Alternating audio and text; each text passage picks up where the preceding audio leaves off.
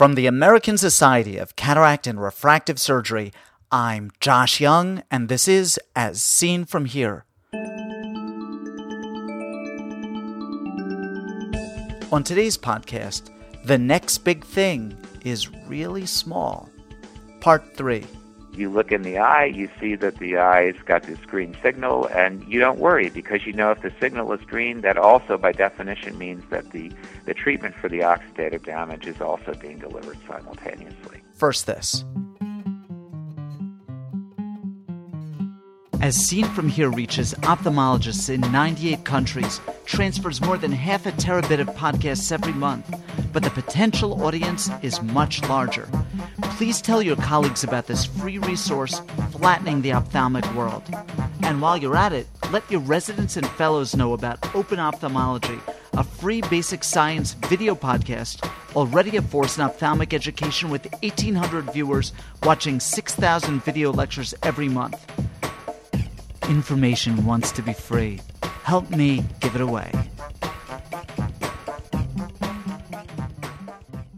This is the third and final part of my exploration of nanotechnology in ophthalmology with Marco Zarbin. Much of what you described sounds like science fiction, but to me, the most fantastic thing that you described is the DNA biosensor tethered to a magnetic nanoparticle which is coupled to a therapeutic gene. Right. That's where all this is heading. This is what nanomedicine is going to be all about. Right now, the way medicine works is we diagnose things when diseases are very far along their natural history course. And then, let's take appendicitis as an example. When do we diagnose appendicitis? We diagnose it when there's so much inflammation that the patient has abdominal pain and maybe fever, or maybe worse. And of course, we'd like to diagnose diseases at a much earlier stage than that. Similarly, how do we treat appendicitis? We treat it by cutting out the appendix. Now, really what we do is we do something to the patient, and then they heal themselves, as every surgeon knows, we're going to go into an entirely different paradigm where diseases get detected at a very early stage in their evolution, and the treatments become focused not on patients but on single cells. So it becomes the problem of finding the one cancer cell, in your pancreas before it's more than one, and treating that cell, not to kill it, that's how we treat cancer now, but to make it stop being a cancer cell. Well, how do you do that? What's this all about? This concept is the coupling of disease measurement and treatment, and the term for it is called theragnostics, which is a sort of hyphenated version of therapeutics and diagnostics.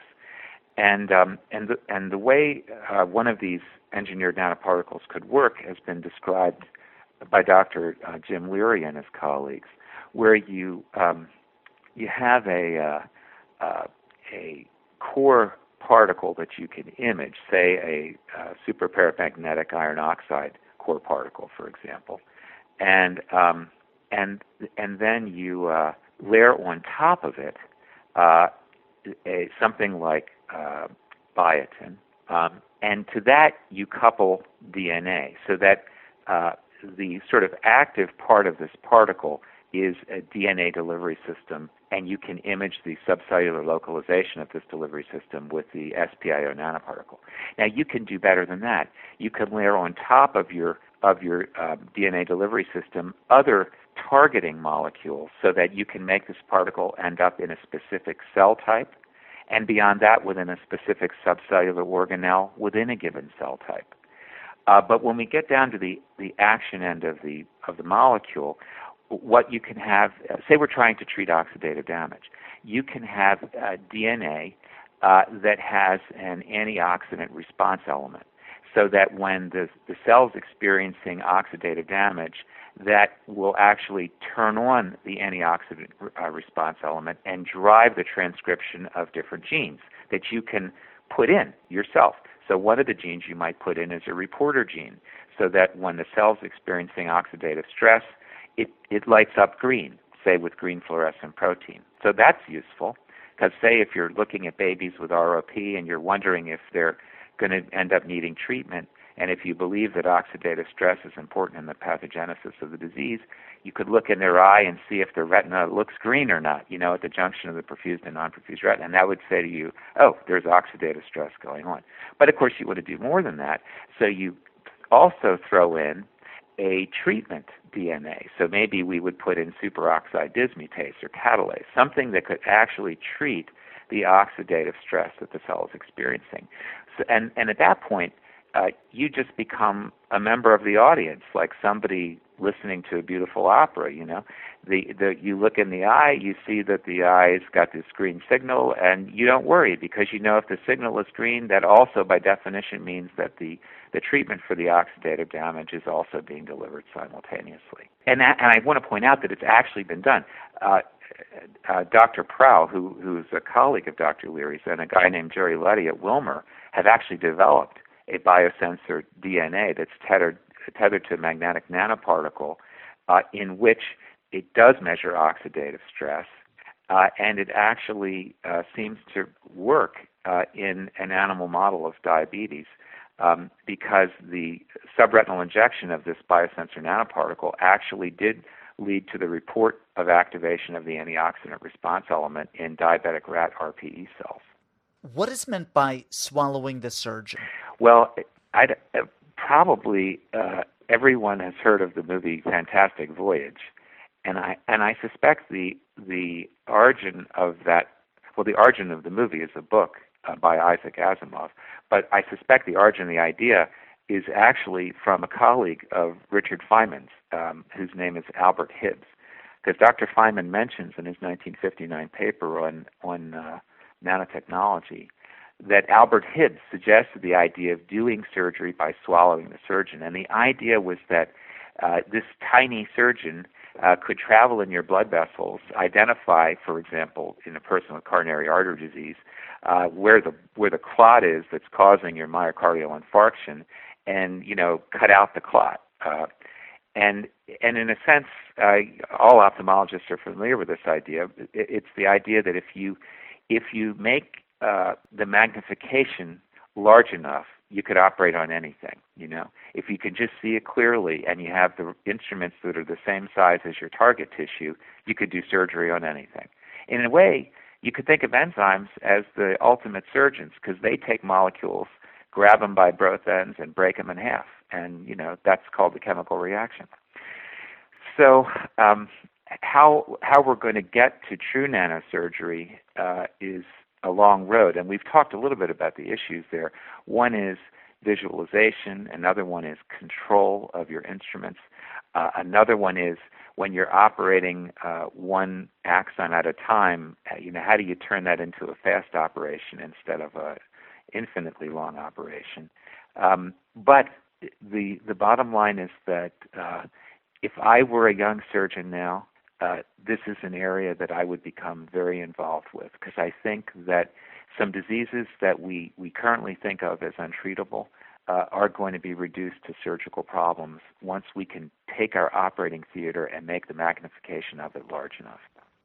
Marco, as small as these objects are, aren't these particles large enough to engender an immune response? They are, and it's somewhat analogous to why asbestos causes mesotheliomas. It's a particle size initiating a certain response in your immune system, and that's actually one of the sources of potential toxicity of carbon nanoparticles. So they can engender an immune response, but we could turn that around and say we could also engineer the system so that it specifically avoids an immune response. And so that's a question of design. It's we need to understand how, and then we're at the very beginning of this, how the body reacts to these nanomaterials, and then trying to go from very specific examples of reaction to creating an image of what the general way of reacting to the nanomaterials is so that we can design into the nanomaterials proper safety features. You describe carbon nanotubes as being genotoxic. What does genotoxic mean? It means specifically that it induces DNA damage. that's been demonstrated. For example, it's been demonstrated that multi-walled carbon nanotubes induces DNA damage in mouse embryonic stem cells, and that's why with each of these innovations, there's a whole. It's sort of like gene therapy. You can cure things with gene therapy. You can prove it, but you also know that if gene therapy isn't received in the right way by your body, it can kill you. Let's say that we have some nanotherapeutic that I want to use. It's only a few tens to a few hundreds of nanometers long. I get it in the patient's eye somehow. How do I locate it once it's there? I mean, the thing's so small I can't see it. Well, you're absolutely right, and that's where the whole issue of imaging comes in and why it's so important. And depending on how you quotes want to see it, that would determine how you design your nanoparticle. The quantum dots are a wonderful example of how you could see it. If you had your particle labeled with quantum dots, all you'd have to do is shine a light in the eye and make sure that you had a fluorescence detector of enough sensitivity that you could capture and record that light energy, that signal. And on the other hand, you might use an OCT to visualize it using quantum dots. I haven't given up hope that SPIO nanoparticles will be visualizable through some sort of imaging modality. But I think that it's going to be something like that. We have to take something that's sort of the equivalent of a stealth fighter and put some things on the surface of that plane so that we can get a signal out of it instead of it being completely invisible to us. Most of our conversation